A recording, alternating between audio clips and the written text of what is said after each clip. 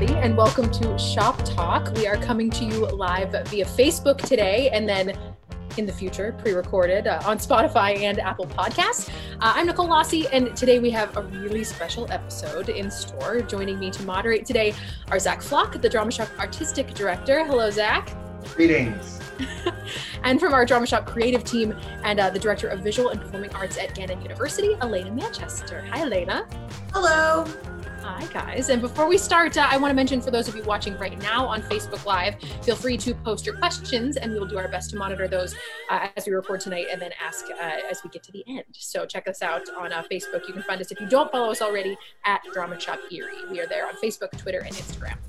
And our guest today has been one of the most produced playwrights in America since 2015, topping the list twice, including 2019 and 2020.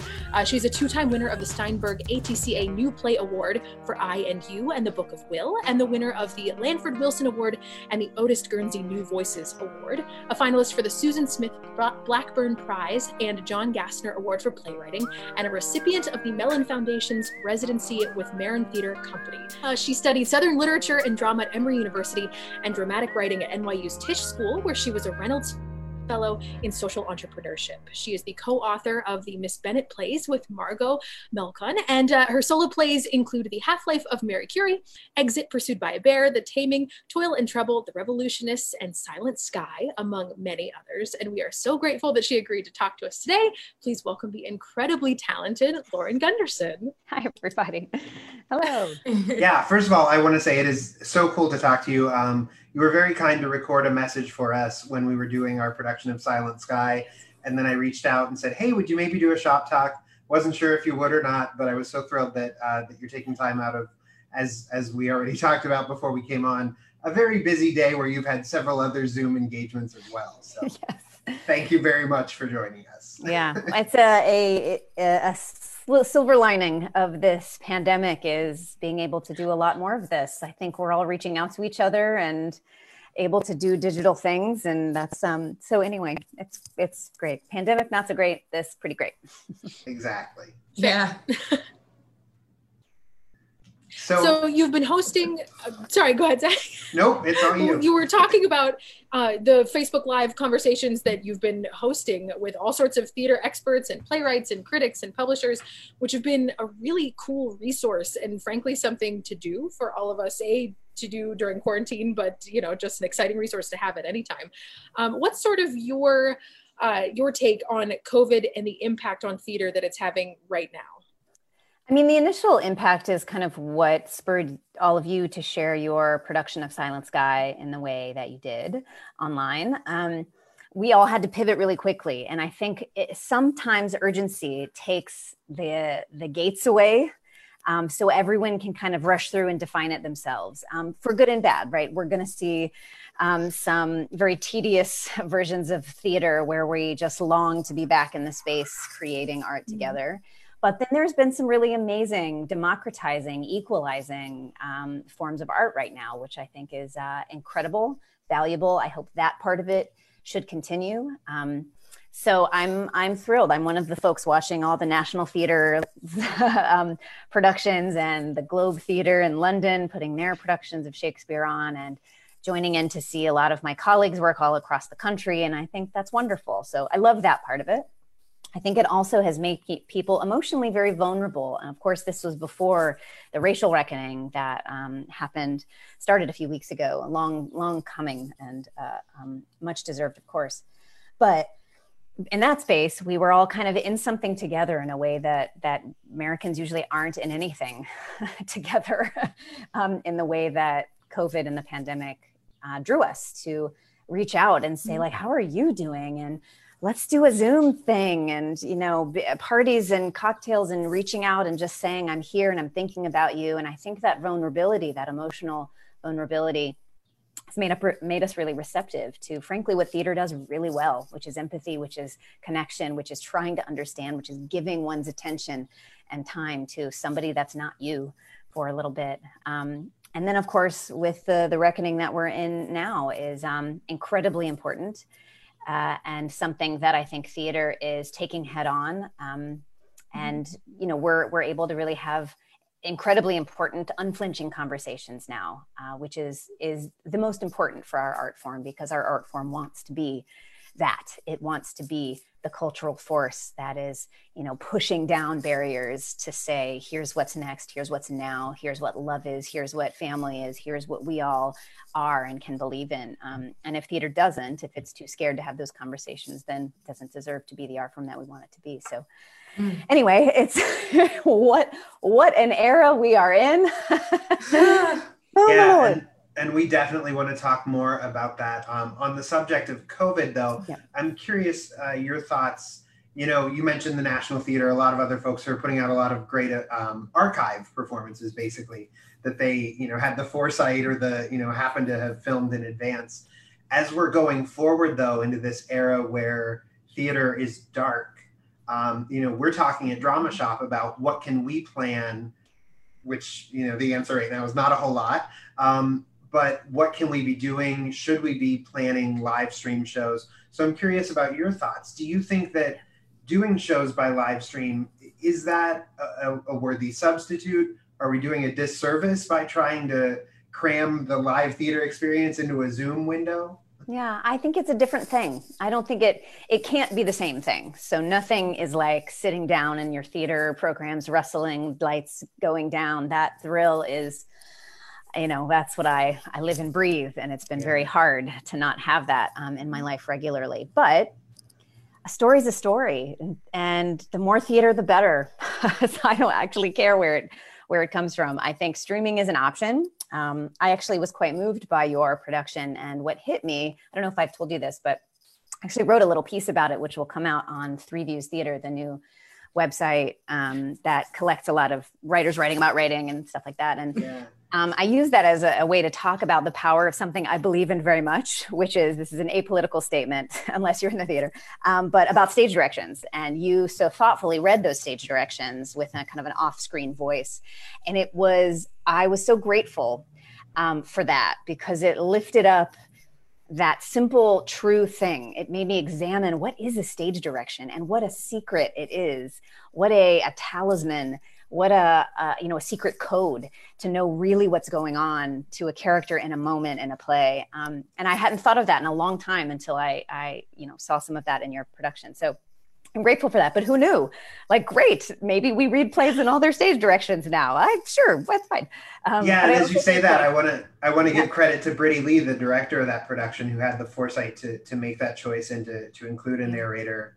Robin was the narrator and did a fantastic job of knowing when to color those stage directions with emotion and when to just let them be plain descriptive text. Yeah, and a stage direction is so brutally simple. And it's so expositional, and it's so clear and forceful, and the audience can do that work of world building in their minds, which is going to be more beautiful and extravagant than anything we can come up with. So it kind of is this interesting dance between a play and a novel. And I thought it was really, really, really cool. But it also makes me think of stuff like audio plays. I was lucky to do a production through Audible off Broadway last year, which is now you can have it as an audio play. And that really taught me a ton about the intimacy, the kind of strange, brilliant intimacy of an audio play, because you are not watching the person from 50 feet away. You're next to them. You're in their brain. You are right beside them. And it's this kind of another blend, a new experience that is theatrical, but also fresh. And so I'm thinking about what that reality is. Like, can you listen to a play, experience a play as you're going on a walk around your neighborhood, and maybe, wow, that's a kind of cool way of doing something. But I'm thinking a ton about all these options. I don't think anyone has a great answer. That means we all have some answer, but that's okay. Who knows what we're doing? Thought, though. It is. And we will be back in the theater at some point. My husband is a virologist, and so he is very confident that a vaccine, when it comes, will be the thing that can provide all of that confidence to really get back to some version of normal. I think hopefully we'll be looking for a new normal when we get back. But yeah. What a time to be married to a virologist. I'll tell you what. Way to go. This sounds like I'm shooting my horn, but I was one of the early theater people on Twitter being like, y'all, we need a plan, because this is coming. My husband is not effing around with this idea. He is worried. This was in like the end of January or something. Yeah. Wow. So my here we husband's are. an engineer, and for Valentine's Day, he bought me a 50-pound bag of rice, and he's like, "You watch." And I'm like, "You're crazy, man." But no, he wasn't crazy. Thanks Just for that rice. foresight. Thank you, engineer brain. Thank you. Right? I know. So talking about your process and how it might be shifting in this time of COVID, when you write, do you tend to write kind of alone with a blank page, blank slate, or do you incorporate kind of an ensemble or devised sort of process? Definitely more on my own, although now most of my work is collaboration. So writing with either one other writer or two, and sometimes more, depending on the kind of nature of the project. So yeah, I mean, I certainly do a more typical playwright, like leave me alone, shut the door. Only the cat is allowed in the room, kind of a thing. I also have 2 little boys though, so sometimes that is tenable and sometimes that is untenable. But yeah, I mean, the work for me in that devised kind of way, I do not do devised theater. I'm not smart or brave enough, but in the room, for early productions of premieres, workshops, all sorts of development, I learn 90% of what the play is. And so when I teach writing, I often say that once you finish the first draft, you're actually at the beginning of the process. You're not you are beginning your playwriting, which sounds totally intimidating. But it's true. What you learn as soon as those words are lifted up into air and breath and body, it's a different thing. And your ideas are instantly tested and confirmed. Wow, that really worked. Well, did not work. So that give and take of great collaborators as actors, directors, dramaturgs, designers, everything is an integral part of the process. And you speak a lot of in the webinars that I've seen you speak in about action and the importance of action. And it makes me wonder, have you always been a writer first? Because when I hear you talk about that, I think, well, my training was in acting, and man, I love working with a writer who knows that I'm on stage to do something. God, that helps. And even when I'm directing, I'm working backwards, forwards, David Ball, I'm working at the end and moving backwards. What are my characters doing? So have you always been driven to be the writer, or did you start other places too? I definitely wanted to be an actor first. I don't think I was a very good actor. Like I was fine if the part was very similar to me. Yes. But like any stretching involved, and I was like, oh no, I don't do that very well. So I was like, maybe not. But it also that thought of going, well, why aren't there more roles written for young women that have brains and spunk and ambition, and why is everyone somebody's girlfriend or sister, and you know, why is it just Ophelia and Gertrude, and like, why can't, come on now. So that is part of the thing that opened me up to say, well, let's write the thing then, which centering women's stories has been the story of my entire career. So that certainly helped. But I also think the technical process of being an actor, even a bad one, is you do exactly what you say. Like, what am I doing? Like, what am I doing here? And it's not to like ask the question to set up the main character's revelation. You're after something. And so I think knowing how fun that is to write a scene where actors are doing stuff and wanting and testing and trying and failing, and that to me is not just fun for actors, but it's critical for audiences. That's what makes it boring. I always talk about Tony Kushner saying the one thing you cannot do is bore. You can do a lot of things. Oh, unforgivable. Be boring. No. Oh my gosh. So yeah. And you mentioned, you know, you've obviously written some female heavy shows, and to a certain extent, that's sort of become one of the hallmarks of your writing. I'm curious, when you were kind of first starting out as a writer, was that ever an obstacle or something that people maybe had a problem with? And then on the flip side of that, as a female writer, do you feel like it's your responsibility to write for females? Because it shouldn't be. But I mean, do you feel like you have that added pressure on you now to write for women? Yeah, I think I do, but I love it. I think there's, you know, I often get asked kind of like, how do you find these stories of women who history has not remembered. I was like, how do I fit? They are literally everywhere. There is no shortage of incredible women whose stories we can lift up. And that means that there's no shortage of incredible space for fictionalized women or women, So I think women's stories have, in the last, decades that I've been around and writing, that has certainly changed. I think leadership in theaters perhaps needs, well, not even perhaps, it definitely needs to be shaken up, and more equity in all ways that we mean that. But storytelling of women, I think it was starting to change when I was starting to write. So that I haven't gotten a ton of pushback that I know of, but honestly, I don't know what those conversations were when I left the room. So I don't know.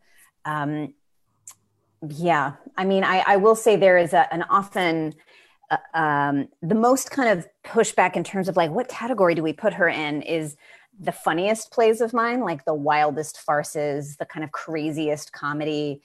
That's, I think, harder for people to go like, oh, when she's writing like heady, serious science ladies from history, I know where to put that. But like crazy farces that are political or that talk about violence or what? I don't know what to do, So I think that's and that's frankly some of my favorite plays. They're also the ones that don't get done as much. So I'm always like, anyone who's going to do some of those wilder plays, I'm like, talk to me, because you're my team. Yes. So I love that.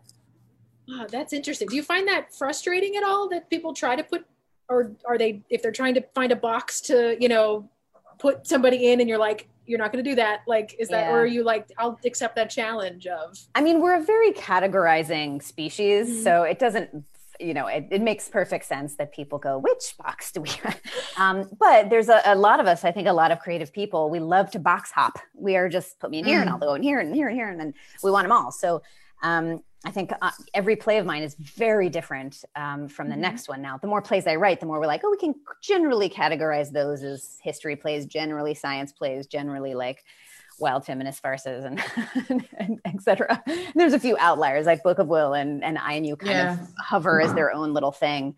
But yeah, I mean, yes, I think there is a lot of people who perhaps have just seen Silent Sky would think that I'm a certain kind of writer, and I would love to surprise them with the next kind of production. Well, across all the boxes, I'd love to talk a little bit more about your writing process going into writing. And so starting off with that spark of an inspiration, when you have an idea that you want to flesh out into something and see turn into a play. Can you talk us a little bit through the development of one of your plays, maybe using a specific example if you want or not? How do you get from that spark of an idea to finished, published, produced play? Sure. I mean, I perhaps notoriously at this point, try to find that ending first, which sounds backwards, but for me, the ending is what a play is about. It's the point. Why did we watch for this show for 2 hours? To get to this ending, this specific moment, this concoction of emotion and agency and defeat and triumph and all of it. What's the point? So the point is not the first 20 pages. The first 20 pages sets up the last 20. So to me, I have to have that sense of where are we going? What is this story really about? Which means the process actually looks a lot like talking to myself, thinking a lot, not writing, not typing anything. And then suddenly kind of going, oh, type. So rolling around that idea in my head about where we're going. And that means that you kind of say, well, who's going to win? Do the lovers get together? Is vengeance achieved? Is, justice sought and won? And the sooner you can answer that, for all those writers out there, the sooner you can write towards that and build all those delicious little eddies and corners and, so that the play can kind of find its way there in a really kind of swift, exciting, efficient, and emotional way. So, well, once I do that, then it's usually outline or some version of an outline. Sometimes it's just literally saying it out loud to nobody but my cat in my office of going, here's what's going to happen in the play. This is going to happen and this happened, the midpoint. That's make a great audience. It's They true. do. Very judgmental, but also very quiet. Yeah. Silent judgment. She's literally looking at me right now like, ugh. I can't even.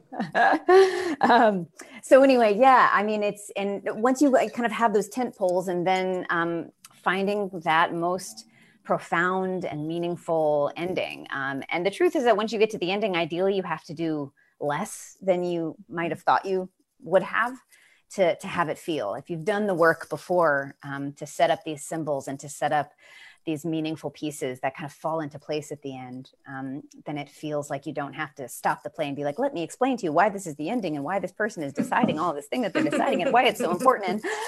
And, you know, so this is more like if you can do it with a word, if you can do it with one gesture, a handhold, a kiss or whatever, then we go, oh, that's all the feelings and all the things. So there's those stage directions. So I'm telling you, all about a stage direction. I have to ask, am I seeing a story diagram on the wall behind Yes. You are. I love that. It's a bit of a failed attempt at a play, but yes, it mocks me every time I come to my office. Oh. Erase you. Yeah. Yeah. But sometimes they're visual people. I think outlines can be in many forms, but an outline is really anything that gives you the information to kind of go, here's how to write this chunk, next to this chunk, next to this chunk. That's this stack of papers right here. There you go. When we do devise stuff in particular, it's outlines of outlines of outlines. Yeah. And it's like, what can we take away now? What don't we need? Brevity. Yeah. That's right. And then rewriting. I mean, the truth is for all those writers out there, do not fear the rewrite. I mean, I get to draft 20 or something, 25, on opening night. So it is not uncommon, even now, plays that have premiered a decade ago, and I'll still be like, maybe I'll take that out. Yeah, I was going to ask if that feeling ever goes away, like that feeling of it never feels complete. No. No. Great. Good to know. No. It can be like amazing productions, but one production will kind of expose like, oh yeah, I can't get away with not explaining that, or like, oh, I wish that was funny, or I wish it was actor proof funny. Yeah. I like that, actor proof. What kind of things inspire you currently in your creative process? Oh Lord. I mean, I know the world is a thing. On fire, dumpster fire. Yeah. I mean, I will say, I mentioned collaboration earlier, and I think that's what's inspiring to me is the more I've done of these classes online, the more of these collaborative projects I've done with my co-writer, Margot Melkon, with the co-writer and great friend of mine, Reggie D. White. I'm doing a project at a theater in the Bay Area where there's 3 writers. And so really just, I don't know that I'm the more musicals that I've done in the last 5 years, I've been book writer on a lot of different musicals. And that is, of course, inherently collaborative. There's so much collaboration in a musical from the get-go because you're working with, usually it's not obviously one person doing all music and lyrics and book. So I think that has prepared me and excited me and been like, I don't want to write a play by myself ever again.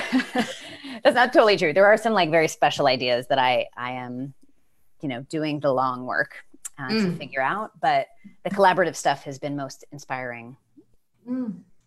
At what point in the development of a play do you start to involve others if it's not a collaborative effort, as far as maybe bringing people in for a table read or workshopping? Yeah, I mean, as soon as I can, as soon as I get at least that crappy draft 1, I'll be like, all right, get the reading on the calendar. I will always have people over when I could have people over. Actually, we were supposed to do a first read of Margot and I's new Pemberley play like the week of our shutdown began here in the Bay Area. We were like, but so I will get everyone together and make a pot of vegetarian chili and pour a bunch of wine and then have people come over and read it. And it's always that first it's always a humbling thing. It's always like, well, this is a big old hole, or like, that is not funny. This is so long, but that feedback is essential early and often. Yeah. And I was going to ask you if what that feels like. Is it a vulnerable experience for you? And you said humbling. I think you took the word literally that I was going to ask in my question. Yeah. But and also, I mean, to me, it's not just a like, did we like it or not? It's a what conversation is inspired by this? Where does the conversation go? What questions are asked? And that to me often answers so many questions that I was like, I don't know, what is the point of this or that? Or, finding levels, finding dimension in characters, finding whole different tracks for characters to go on comes out of those conversations. So I have a kind of cohort of people I really trust that are performers and directors and dramaturgs and things like that. So I definitely depend on them. And in that process, when do you know when to take the note and when to listen to your gut and what to let go of and what to hold on to? Always listen to your gut. I mean, that's the whole thing of developing a voice in the theater, is listening to that voice that's like, no, that's not at all what I'm going to do. Because I haven't earlier in my career, and I've either been fortunate enough to get a production later that I could correct it and kind of switch it back to the way I originally wanted it. Silent Sky was one of those, actually, where it used to end on their love story when they were like together. I love you too. Oh my gosh, kiss, woo, blackout. But that made it about her love for him, and that's not what the play's about. So switching it to the discovery made it a story of science and a love of science as opposed to a love of love. So that was one of those things that was a kind of, I was nudged in that direction in the earlier production, and then was able to kind of go, yeah. So, but yes, I mean, that is the truth. I mean, don't take every note, good Lord. And I think you have to find the people you trust. That's really it. Find the people who trust, find the people who have asked you, what are you trying to write? What is important to you to say? If they don't ask that, then I don't give a crap what they're telling me about my play. So you didn't ask what I'm trying to do. So how are you going to, So anyway, yes. But I love being able to, I love the conversation that theater inspires. That's the entire point of writing it. So I love talking to people about it, but it's, you certainly don't take everything. Yeah. So you've tackled science and history in several of your works. Is that an intentional theme for you, or is it something that just is kind of a coincidence? I have always been very interested in the sciences, but partly because of the story inherent within them. And I had a science teacher when I was in high school who was just really good about making science really interesting and adventurous and urgent, as opposed to like memorize these things and get back to me with your homework. It was about like, wow, can you imagine that eureka moment of Newton, whatever version. Yeah. There's a lot of great stories out there about that. And so it kind of clicked into me like, I know I want to write plays. I don't know what to write about. And my first play was definitely about like a Southern girl. So, check. What do we do after that? Write what you know, right? I started there. I did start there.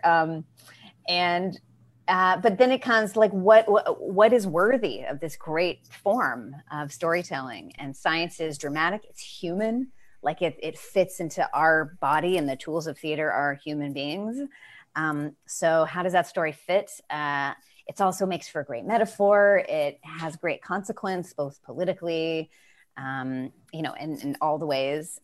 And it's, I find it quite a rich subject matter. So how much do you end up having to research versus kind of embracing dramatic license? And you research a lot. Especially with historical figures. Yeah. You research a lot and then forget a lot as you write.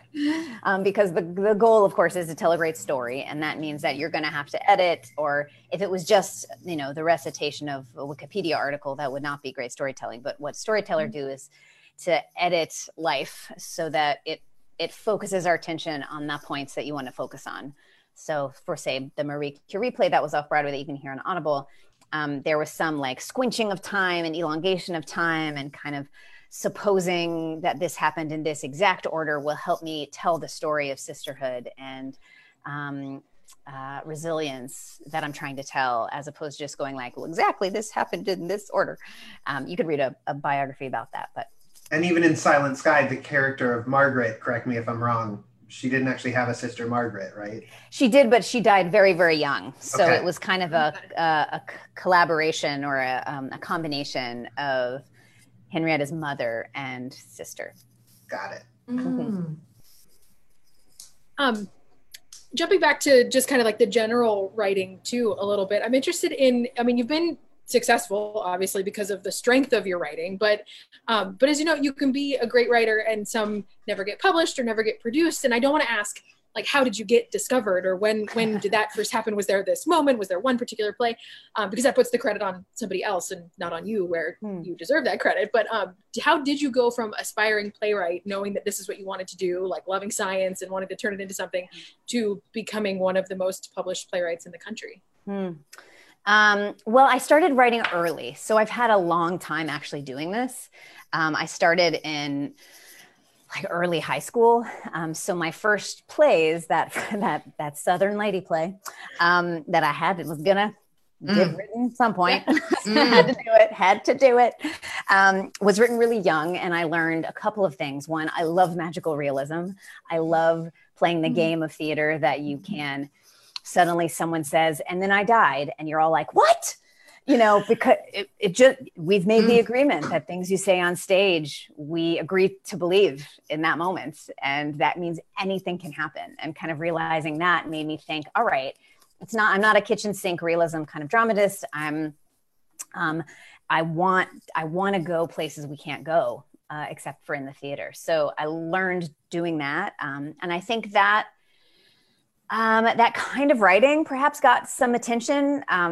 I don't know exactly, but I mean, again, you answered your own question. I have no idea how it happened, but I will say I write what I want to see. I write plays that I have never seen before. I write stuff that if it were described to me, I would be like, yeah, when is that coming out? I want to see that. I write plays that make me feel the way that clicks in to my heart and mind, that connects to those kind of, words. I try to make moments in theater that push me to go, like, how can I be better? How can I know more? How can the world be, how do you leave with enough hope to do something about it or change your perspective? So I don't write plays that are particularly dark in the end and kind of hopeless in that kind of edgy, like, rah, kind of way. That's not so much me. But I also, it's not like Sunshine and Roses and Free Cupcakes for Everybody kind of a play. You want it to have this sense of awe, a sense of hard hope, but that there's work to be done, and we're the type kind of people who want to do it. So I think some combination of all of that. I write a lot of different things. So if like you're not into history plays, you can have the farces, and if you're not into that, you can have, you know, the science stuff, or some comedies, or some children's theater musicals. I think there's like just a lot of me out there, which is a funny way to say it, but yeah, I'm just kind of never done. And I love a challenge, and I love a way of thinking, like, how can we tell that fresh, but also have that satisfaction, the kind of like chocolate and peanut butter of it, where you're like, oh, I know I'm gonna like this. Anyway, considered writing a self-help book, just because I feel like everything you just said, I want to just take all of those pieces in and use them as my daily mantras. Like, and then I thought it couldn't get any better. And you talked about peanut butter. Chocolate peanut butter. Just if you do shift from playwriting, I think there's something in it. Sign me up. All right. Well, the three of us are going to have a long career in that vein, and that's it. And I will read it. There you go. Yay! I want to ask, Elena, we've talked before on this podcast about the idea of imposter syndrome, right? That even in our fraud police. Exactly. And in our academia lives and in our drama shop lives, that there are moments where we kind of feel like, you know, do we have any right acting as though we know anything about anything? So I'm curious about, you know, being a playwright.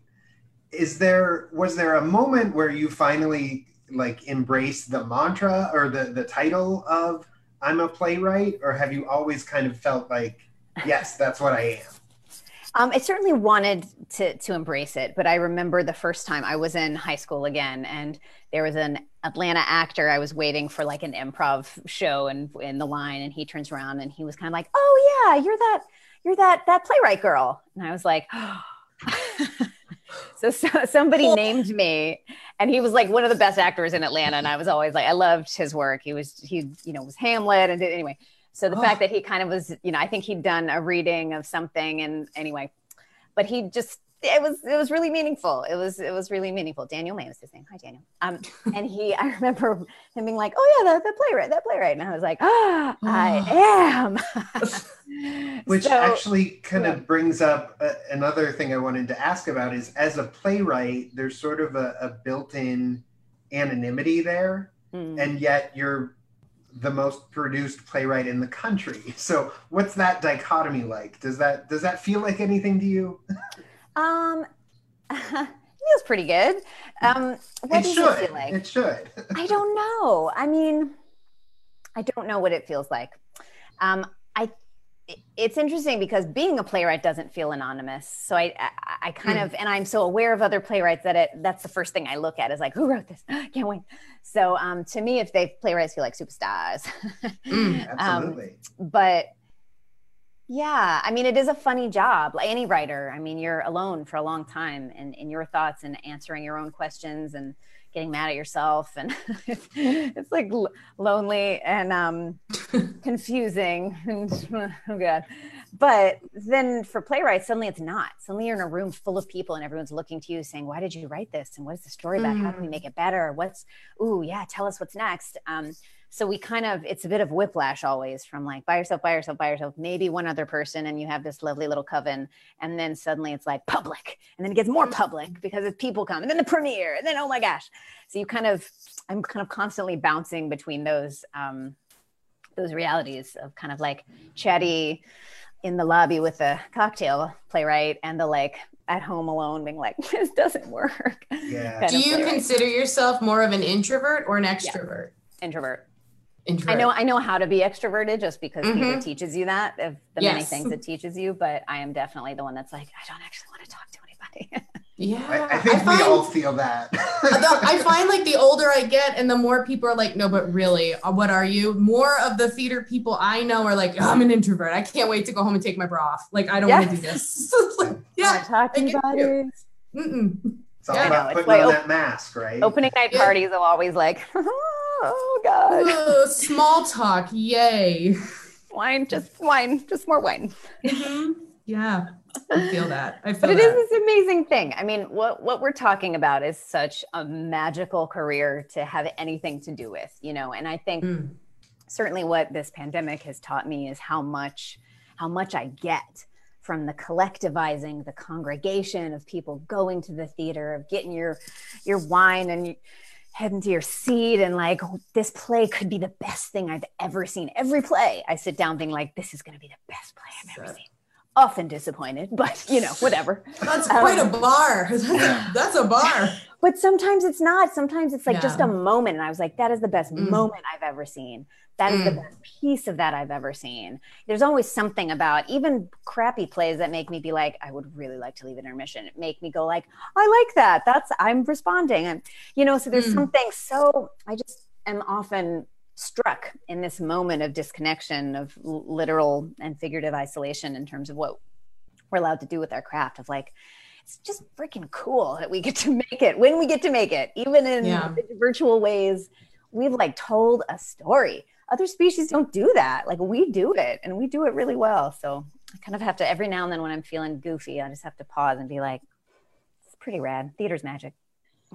Absolutely. It really is. And I think we all felt that with Silent Sky, that, when we had been dark for a while and we weren't sure, and we're still not sure exactly what, the next few months are going to be, but to come together for that experience and to keep going, was such an important thing for us. And it was the perfect play at the perfect time for us. So. Oh, good. Well, they did a beautiful job of it. Well, thank you. I know we have several of the cast members watching and commenting on Facebook. Oh, so. Yeah, I should check the. Y'all did so good. I do want to jump, if we can, and kind of talk a little bit about, some of the things going on in our country today. Yeah. Obviously there's a lot of unrest, a lot of pain in the wake of the murders of George Floyd, Ahmaud Arbery, and frankly, a list that's disgustingly long. And I think it's, first of all, we should acknowledge this is an all-white panel, which in some ways kind of speaks to the problem. I've said before, like, I could give lots of excuses about Drama Shop being a small organization, all volunteers, lots of reasons why we maybe haven't done more to to be more diverse and to provide more representation on our stage. Bottom line, there are no easy answers. And these are, I think it's important that we're at least asking these questions. So when you look just kind of at theater as a whole, when it comes to race, what are we getting right? What are we getting wrong? What responsibilities do we have as advocates, as people in positions of power or people with influence? Yeah. I think it all starts with recognizing that the white supremacist culture that this country is based in presumes whiteness is best, is common, is normal. And that means that we often don't see our whiteness. When people of color, Indigenous, Black people see that, or they are made to see that every second of the days of their lives, and we aren't asked that. So in terms of storytelling, we need to ask ourselves that constantly. And this is who's directing your shows, who's designing your shows, who is in the shows, what stories you're telling. And this can be everything. I mean, again, I'm learning as much. I don't know the answers, obviously. I'm a white lady, so I am listening to all of my Black, Indigenous, people of color colleagues and, pausing and really kind of passing the mic to them. But I will say a lot of the stuff that I have learned and I think is really important is making sure that we are not afraid to name white fragility, white privilege. We're not afraid to name whiteness. It's not a thing that should make us go like, it's to make us say like, yes, that is a true fact. And it's kind of the difference between when we were talking about colorblind casting versus color conscious casting and going like, you can't be colorblind. The world does not allow people of color to be like everyone else. It does be like white people. It doesn't, not in this country. So we can't pretend that. But it means that if you're doing a production of Romeo and Juliet, cast the hell out of it, cast the rainbow. And if you're choosing plays that aren't classical in that way, and thus classical, I'm just using that as an example of something that you can kind of cast in a lot of different ways. But like, why not cast, Tennessee Williams in that way as well? Or I would say reach out to playwrights like myself. There have been many times that people have reached out and said like, is it okay to cast it in this way? And sometimes this has been in gender too. A play of mine has a character of Voltaire, very much a man in history, and they cast this incredible woman in the role. And it was just great. It was awesome. So there's a way to kind of reach out to playwrights and have that question. But it goes beyond casting, of course. It's like, who are you giving? Oof, Lord, little butterfly just flew in my glasses. Where's the cat when you need it? Yeah. But anyway, but there's a lot of like who you're letting in the building, who I'm hearing this is the difference between a safe space and an affirming space. Like a safe space is like, you've got something to be scared of, but an affirming space is like, I cannot wait to have you here. We are so thrilled that this is your building. This is your hall for storytelling. So I think all of those shifts are really good. And then sometimes it's like the big questions of like, we're an all-white company. We have an all-white board. We're like, let's name it for what it is, because you can't do anything about it if you don't have a definition of it. So I'm frankly thrilled and really grateful to the Black, Indigenous, and people of color community in the theater for doing the hard work. It's hard. It's hard to say this. It's hard to make a movement happen, and they've done the hard work. And it is our job to do as hard of the work on our end to say, I hear you. I am learning. I will change. I will fight for you with the rest of my career. I will fight and make space and like not take the job. Like that's a hard thing because as artists, we are always like, get the job, do the work, get the show, get the thing, get cast. But what if the real ask is to like sit back, like don't take it. Make sure that they give that to somebody who's not going to be lifted up as easily as you are. So I'm thinking a lot about all of those things, and do you impact your writing of characters? Well, certainly the last couple of years, I've been much more aware of when I'm writing specific racial backgrounds or ethnicities, having a cultural consultant, having people that we pay with American dollars for their time and generosity and vulnerability. And often if it's a play, I mean, I don't have many plays where there are specifically people that I don't know that lived experience, the characters that I don't, have that experience in my life. So if there were, I would probably think probably shouldn't be the one to write this play, honestly. This is what I'm talking about in terms of the like, don't do it. Like you don't have to write every play. There's no, just because it's a good idea does not mean that you're the one to tell it. So there's a lot of kind of me going, ooh, that's somebody else's idea. Or let's collaborate. Let's have, there's a lot of plays of ideas that I've just dreamed about that would, you know, have a group of us. And the point would be to rewrite history with 3 women of different backgrounds or whatever. Anyway. So yes, there is consultation. There is saying, maybe I shouldn't write this. There is saying, but then plays like the Pemberley plays and Book of Will, it's very easy for to put in the casting section. It says, you know, please cast diversely. Shakespeare is for everybody. Jane Austen is for everybody. And that doesn't solve, you know, we're not putting a specific lived experience on stage when you just cast diversely, but it gives work to actors of color. It gives opportunity. It gives visibility. I mean, we've had some actors who've been in our plays say that the fact that we've cast, you know, the dashing Mr. Darcy, as there's been several Black actors who've played him, and they're like, I never get cast as Mr. Darcy, and it's just, you know, that is a small gesture, and I'm not, you know, trying not to do the pat on the back thing, but that is one of those things when you just put that line right in the beginning of the play, casting directors are forced to go, oh, right. There is, I was assuming everyone was white. Yeah. And they're like, yeah, you were. So maybe let's not do that. I think that's great talking about like moving away from the idea of neutral. Like the white is not neutral. It is a choice. And and so kind of the correlation that I keep seeing between like, what do we do in theater now? And like COVID response is some people responded to COVID very like internal, right? They kind of shut down and they're like, I don't really know what this means. And some people responded with COVID with like content.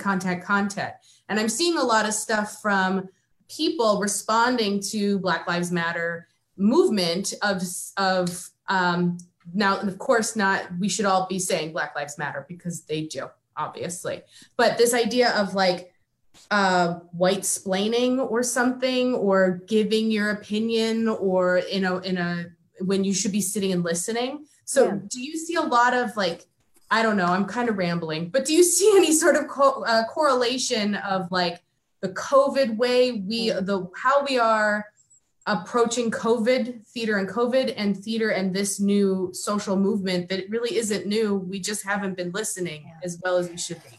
I mean, I think that's actually a fabulous question, because the response to COVID pandemic was instant. There was a lot of like, what are we going to do? We got to switch. We got to do something right now to put the show online. We got to do this. We got to say this. We got to invest. Let's talk to the unions. Let's talk to the actors. Let's talk to everybody and just like make it happen. Theater's not going away. Mm-hmm. And if we hadn't have had the same response to the Black Lives Matter movement, specifically related into theater, I would have been like, what are we doing here? You know what I mean? But the fact that we have seen a lot of theaters do even baby steps, which we need more than baby steps right now. We need accountable action. But we're seeing a lot of that. And we're seeing a lot of people, even though, you know, because people are furloughed because of the pandemic, it's hard to kind of, let's rehire everybody right now. Like there's a lot of planning into the future. I mean, the pandemic has certainly put a lot of those, slowed a lot of those actionable things down, but season planning, talking to playwrights, really reckoning with what you've produced in the past and why you've chosen those plays, and thinking back and going, okay, every time we did an African-American play, were only African-American people on stage as actors. Why were there no designers, directors, dramaturgs? Like, have we commissioned people in this, whatever. So I think all of that is happening fast, quickly, and in large part, again, to the group that I mentioned before, partly because they just came out with that massive statement, the We See You in White American Theater statement, which was incredibly profound and brave and important and critical, and everybody should go read it. But it's really important. And I think we're seeing that similar response now. I think holding them up is actually great. So like in a pandemic, we're all like, let's fix it, let's innovate, let's go now. And if we hit a Black Lives Matter in American theater and we can't do that quickly, we want to be thoughtful. We want to do that work, but we don't have the same urgency to go, let's fix it. Let's innovate. Let's go. Let's change. Let's do that. Then like that shows us who we are, really. No, Aristotle says it's what you do, not what you say. That defines who you are. And I think all these theaters are certainly in that position of saying, all right, what are you gonna do? Yeah. On the subject of COVID, if I can kind of jump back to that a little bit, I'm curious as to how that's impacting you as a writer. I know some people under these current conditions are saying, okay, now let's go, let's do something, let's get creative. The people keep talking about how they're getting stuff done around their houses. I'm not one of them. I don't know how that's happening, but I'm curious as far as your writing, are you finding it hard to write? I mean, I personally, I'm sort of in like emotional overload, and the thought of digging into a character is kind of a daunting proposition right now. Yeah. I mean, it's funny, all of the projects that, because the people involved are, fancy, busy, this and that, especially these musicals that I was mentioning, it's kind of hard to make progress because we're all in different places and everyone's busy and on tours or whatever. And then of course, now we're not. So the first week I was kind of silent and I couldn't figure out what to even think of writing, and just like brain explosion. And then the next week I got like emails from everybody being like, well, now that I'm home, let's go write this music. And now that I'm home, I have all this time. And I was like, okay, so now I have way too much to do. Everybody's like, let's make this thing, which is amazing. And I certainly am most comfortable with a little too much to do at the moment. Now that meant that I've certainly had to take some time and drink a lot of whiskey and like take some, watch some, Netflix and Hulu and stuff. Yes, so I'm feeling like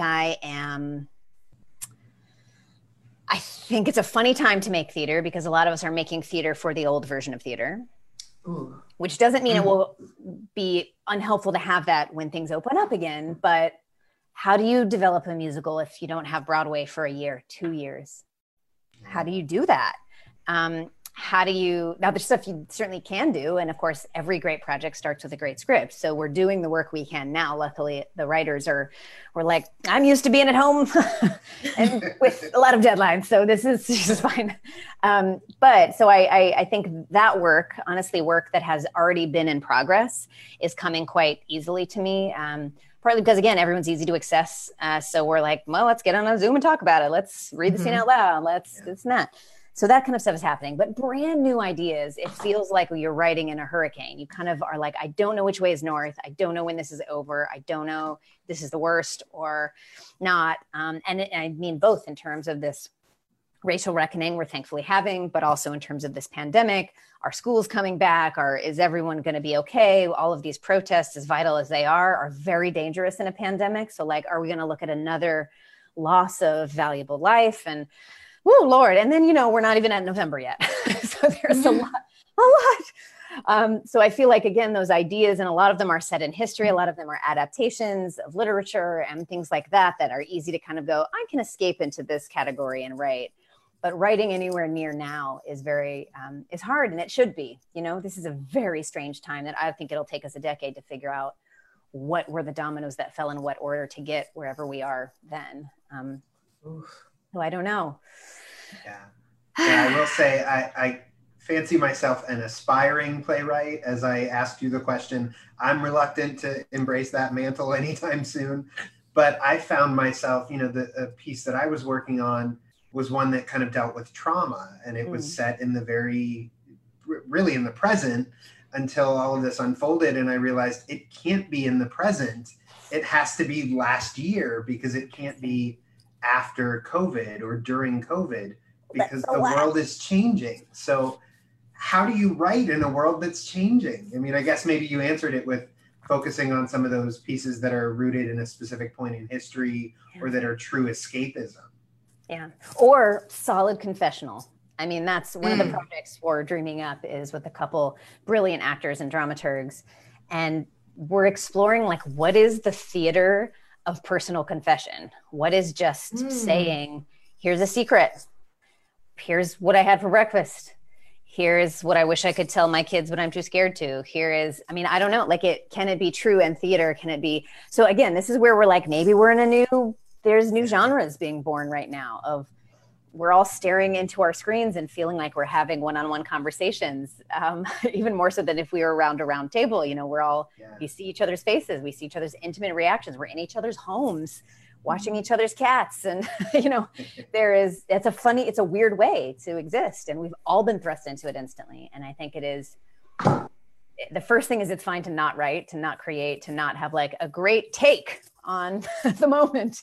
It's fine to just kind of survive the day and have interesting thoughts and have your brain stretched a little bit. But yeah, I mean, I think the most successful theater that we've seen in the moment is stuff that was born and developed before this happened and is being released now in some ways. Now there's been some exceptions to this, some stuff that's been born during this time, but yeah, we're all trying to figure it out. But I certainly believe in the power of theater, the power even in the memory of being together in a time and space to see a show live.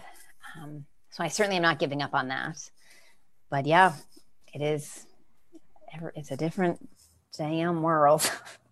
Elena, you had your class do a really interesting project that I'd love for you to mention. Oh, okay. So my fundamentals of acting class became an acting for the camera class pretty fast, right? Yeah. And it's non-majors. You know, I had a seminarian, I had nurses. And so we went through this whole process, and it was a great opportunity to think of like external. We were doing a lot of Michael Chekhov. So now we're going to do a little bit different. We're going to do very like finding your internal acting, right? Like where you and the character meet. So what we ended up doing is I gave them a writing assignment, and I said, okay, I want you to write about the new normal, even though that became like, everyone was saying that became a buzzworthy kind of phrase. And I was like, I want you to write about new normal, but you can't say COVID, and you can't say mask, and you can't say flu, and you can't say sick. Or I gave them a whole list. So they wrote about, and I'm like, don't be profound, don't be deep, or whatever you think that means. Just be honest. Like, what you honestly do in a day. And so then they took these little pieces and then they gave them to each other to work on, like it was a piece that they got from a book or a play. And so what I found in all of these pieces was they all had almost like a mask dropping moment of like, I go through the day and this is what I do. And oh my God, it's so hard, but this is what I do. And da, da, da, da, da. And they all did it. And it was so beautiful to watch these students who don't think of themselves as actors, some of them, and some of them do, and they are. But I kept telling them, like, you're acting, you're an actor. We're telling stories, you're an actor. Boom, it happened. Way to go. And watching them come to terms with this idea of new normal and come to terms and hearing words like very feminine intended words coming out of a very masculine mouth and how that changes and how perception changes. I think theater, personally, I think, you know, we've really been getting more collaborative and kind of less top down in our theater structure, more feminist and less colonialist. And I'm hoping that this shows us that that's how collaboration can really work for us. But I'm not a writer. And I always feel bad if I say anything to people who are writers, like, yeah, we just wrote a play. It was fine. Like, it just feels so awful. So, but that's great. That sounds incredible. Sounds incredible. I mean, project. Theater's about trying to find the truth. And it sounds like that's exactly what that was after. Even the smallest little kernel of truth is a thing where a lot of people will go, oh, I see that. I recognize that. Mm-hmm. Yeah. Yeah. And Zach, you are now a playwright because I'm calling you that. Zach the playwright. Are you Zach the playwright? Hey, you're that playwright. You haven't read it yet, so. But it doesn't matter. I know that you're going to be the soundbite now, right? I'm gonna embrace it. Lauren Gunderson said I'm a playwright. I'm a playwright, damn it. Thank you. On your CV. That's right. Thank you. That's right. Take the note. I'm taking it. Thank you. I do want to, we're coming up on about an hour here. So I know we have some questions in the comments. Great. I want to make sure we get to those. Nicole, do you want to jump on those? Yes, we do have a couple. The first, Hannah Richardson, who was in Silent Sky when we did it here. Do you have any tips on getting a piece published for maybe an aspiring playwright? Yeah, I would say don't focus on publishing, focus on production, because that's the order in which it comes. Workshops, development, production. And then the production is basically one of the many things it is a proof of concept. So it shows that people want to produce the play, which is why they would want to publish it, so other people would. So focus on the productions, sending it to contests, awards, developmental institutions, and premieres. Good advice. Judy Stowe asked, who's also in Silent Sky as well, is watching. Hi, Judy. How do you decide what side stories to include? For example, in Silent Sky, there was Hannah's, obviously, but also Peter's wanting to be an actor and ending up where he did, and Margaret with her dream of composing, and Wilhelmina's relationship with Annie. Yeah. Well, you have to have, everyone's got a want. Everyone's got a dream in the show. And it's kind of where those converge that are going to help the main character, in this case, Henrietta, be challenged. The side characters are there, structurally at least, to force the main character into making their character-defining decisions and choices. So, you know, Margaret's dream of composing is part of when she reveals that, it prompts Henrietta to be really rude to her and dismissive and like, wow, so like you get a dream, but I don't, is, you know, so that exposes a little bit of her kind of selfish ambition. You know, everyone's kind of role, the idea that like, why does he want to be an actor, yet he's here? It exposes that he's part of a lineage of men who get the job for the next man in the family, who get the job for the next man, that he didn't have to prove himself like she did. So that again exposes a reality that's there. So all of these side stories and side characters are there to push the main character, to expose who they really are, make them make choices that show us who they are, and tell us more about the world and kind of the context in which we're in. And also be funny and also all that. I mean, Wilhelmina is just like a delight. So every time she's on stage, it's like, oh, good. That's the part that Judy played, who asked the question. So that's direct hit. There you go. Yeah. If I can ask, just kind of coming off of that, I know in a couple of your Facebook Live videos, you've talked about monologues. And I think I'll let you say, I think you call them what, the easiest thing to write, but the hardest thing to justify. Yeah. Oh. Yeah. So when does a monologue belong and when doesn't a monologue belong? It's all about urgency. Like, what is the monologue doing? What is the speaker, what do they want by the end of it? And as long as they want something that they are actively trying to get, they're not telling you their dream from last night because it was cool. They're telling you the dream because they're really telling you that they love you, or they really are telling you that they might have killed someone in their past and are trying to confess. Or, I mean, whatever. There's like, you can, you know, you're not telling a memory. It has to be active in the present. So any monologue is, I try to think of it in terms of verbs. Like, what are the verbs going on in the monologue? What are they confessing? What are they admitting? What are they defining? What are they professing? What are they trying to get? So at the end, do they want the person they're talking to or the people they're talking to applaud, to smack them in the face, to give them a kiss, to say, yes, I do, to, you know, whatever. So as long as it's active, it belongs. But it's very easy to go, you know, when I was a boy, then you're like, oh. Right? And I think it came up in your conversation with David Ball, talking about backwards and forwards, which, by the way, another great video. Please go watch every single video if you haven't watched them. Watch them all. But he talked about, you know, maybe you do write in that example you just gave about the really vivid dream the character had last night, because it helps you as the writer explore the character, and then you delete it. Or, you know, it doesn't have to be in the play just because it helps you, the author, get a better understanding of that character. And there's a very critical example of this when I'm talking about a lot of musicals, but oftentimes when we don't quite know what a song is about or a character is doing, I'll just write a big old monologue for them, just kind of blah, blah, blah. Here is a thing, and here's what I want, and here's what I feel, here's what I'm scared of, and here's why I love this person. And then knowing that will never be seen beyond that Google Doc, because the lyricist and composer are going to take that, turn a song into it. Maybe it's just one line, maybe it's one word, and that whole thing that's like, roses. Okay. The song is called Roses, and it's about this. And, you know, so that's a very literal example. And this is part of the advice of playwriting, is get used to cutting and get used to being like, that was a good idea. Goodbye. And that's part of it, is kind of the give and take of it's a large scale version of whoever has the best idea in the room, you know, wins the day and makes the moment. So I love that. Any other questions from Facebook, Nicole, or we got? I believe so. I think we have one more from Nicole. Per the Revolutionists, how did the idea come about, and how did you decide which historical women to include versus fictional?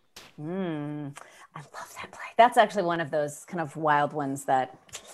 Anyway, yes, thank you for the question.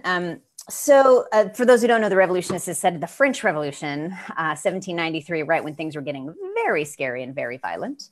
And I wrote this a couple years ago. It premiered probably 4 years ago, and has been done a bunch, certainly once 2016 happened, and a lot now. But it's about, unsurprisingly, Marie Antoinette. She's the kind of most famous one and who's on all the posters because everyone knows who she is.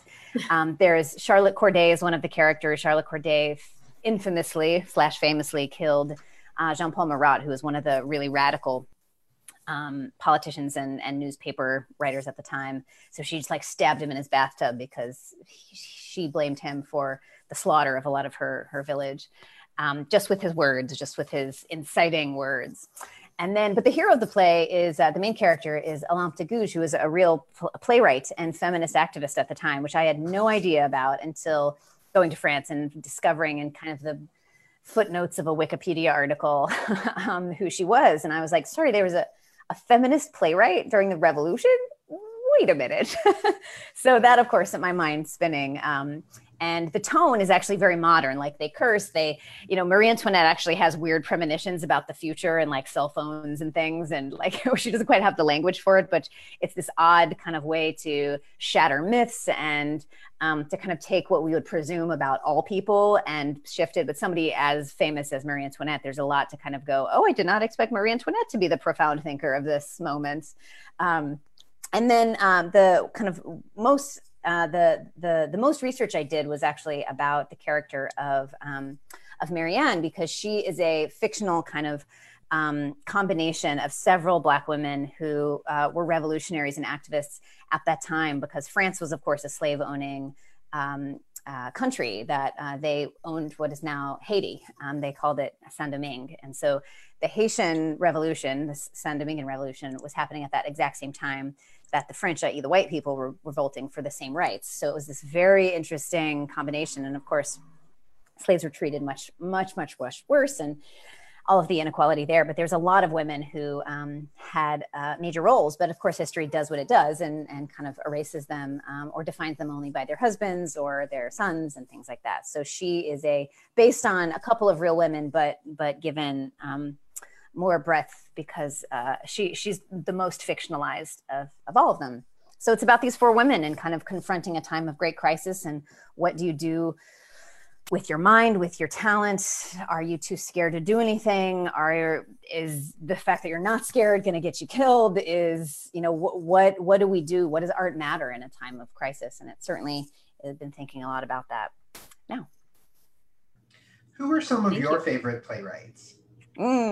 Okay, the list is long. Lynn Nottage, Jackie Solis Drury, Paula Vogel, Sarah Rule. I'm a big, there's so many. Dominique Morisseau, Antoinette Nwandu. Let's see, Larissa Fasthorse. Her Thanksgiving play is hilarious and amazing. This is such a fun game. There's so many. Chiza Hutchinson, Madhuri Shekhar, Arif Matmat. It's endless. It's just endless. Steve Yaki. I asked for completely selfish purposes. You just gave me a very long reading list. That's all I really wanted. Look, I'm happy to play that game forever. Great. Thank you. I appreciate that. Well, I could keep going for hours, but that probably would not be polite. So, Nicole, Elena, do you have any final questions? No, just thank you. Thank you so much for taking the so time. Welcome. Yeah, is there anything else that you want to address that we haven't gotten to? Or I just love the work that y'all do. Thank you for doing it. And anytime you make theater, you're doing like a brave and important thing. So thanks for that. And let's stay in touch. We're friends now. Let's just keep talking. We're friends, and I'm a playwright. This is like one of the best nights of my life. Best day ever. I was gonna say, we're never gonna hear the end of this, Lauren, when you started here with Zach. So planted a seed. Here we go. Get ready. Strange fruit. Well, thanks for having the conversation and for doing the work to make theater the new theater to be diverse and inclusive and affirming and feminist and creative and necessary. So thanks, y'all. Thank you. We're lucky to get to be a part of it and to be a part of it with you. So thank you again so much for being here, for all the work you do, and for inspiring us too. I feel like now I have a whole list of things that I want to go do right now because I feel inspired and ready to make changes happen. But hopeful. Thanks for some hope. It's nice to hear hope today. Yeah. You know? Good. Good Let's take that hope and change the world. My little. Yep. Well, for those of you listening too, I hope you have that hope too. Thank you. You can listen to Lauren's play, The Half-Life of Marie Curie, on Audible. You can find her other works on PlayScript, Dramatist Play Service, and Samuel French. And her book, Dr. Wonderful, The Last Stop to the Moon, is available on Amazon too. Thank you so much to Elena Manchester, Zach Flock, Shop Talk. This is the official Drama Shop podcast. We are also sponsored by Gannon University Schuster Theater and available on Spotify, Apple Podcasts, of course, dramashop.org. Shop Talk is produced by me, Nicole Lassie. Thank you all so much for listening and for supporting Drama Shop Theater in Process.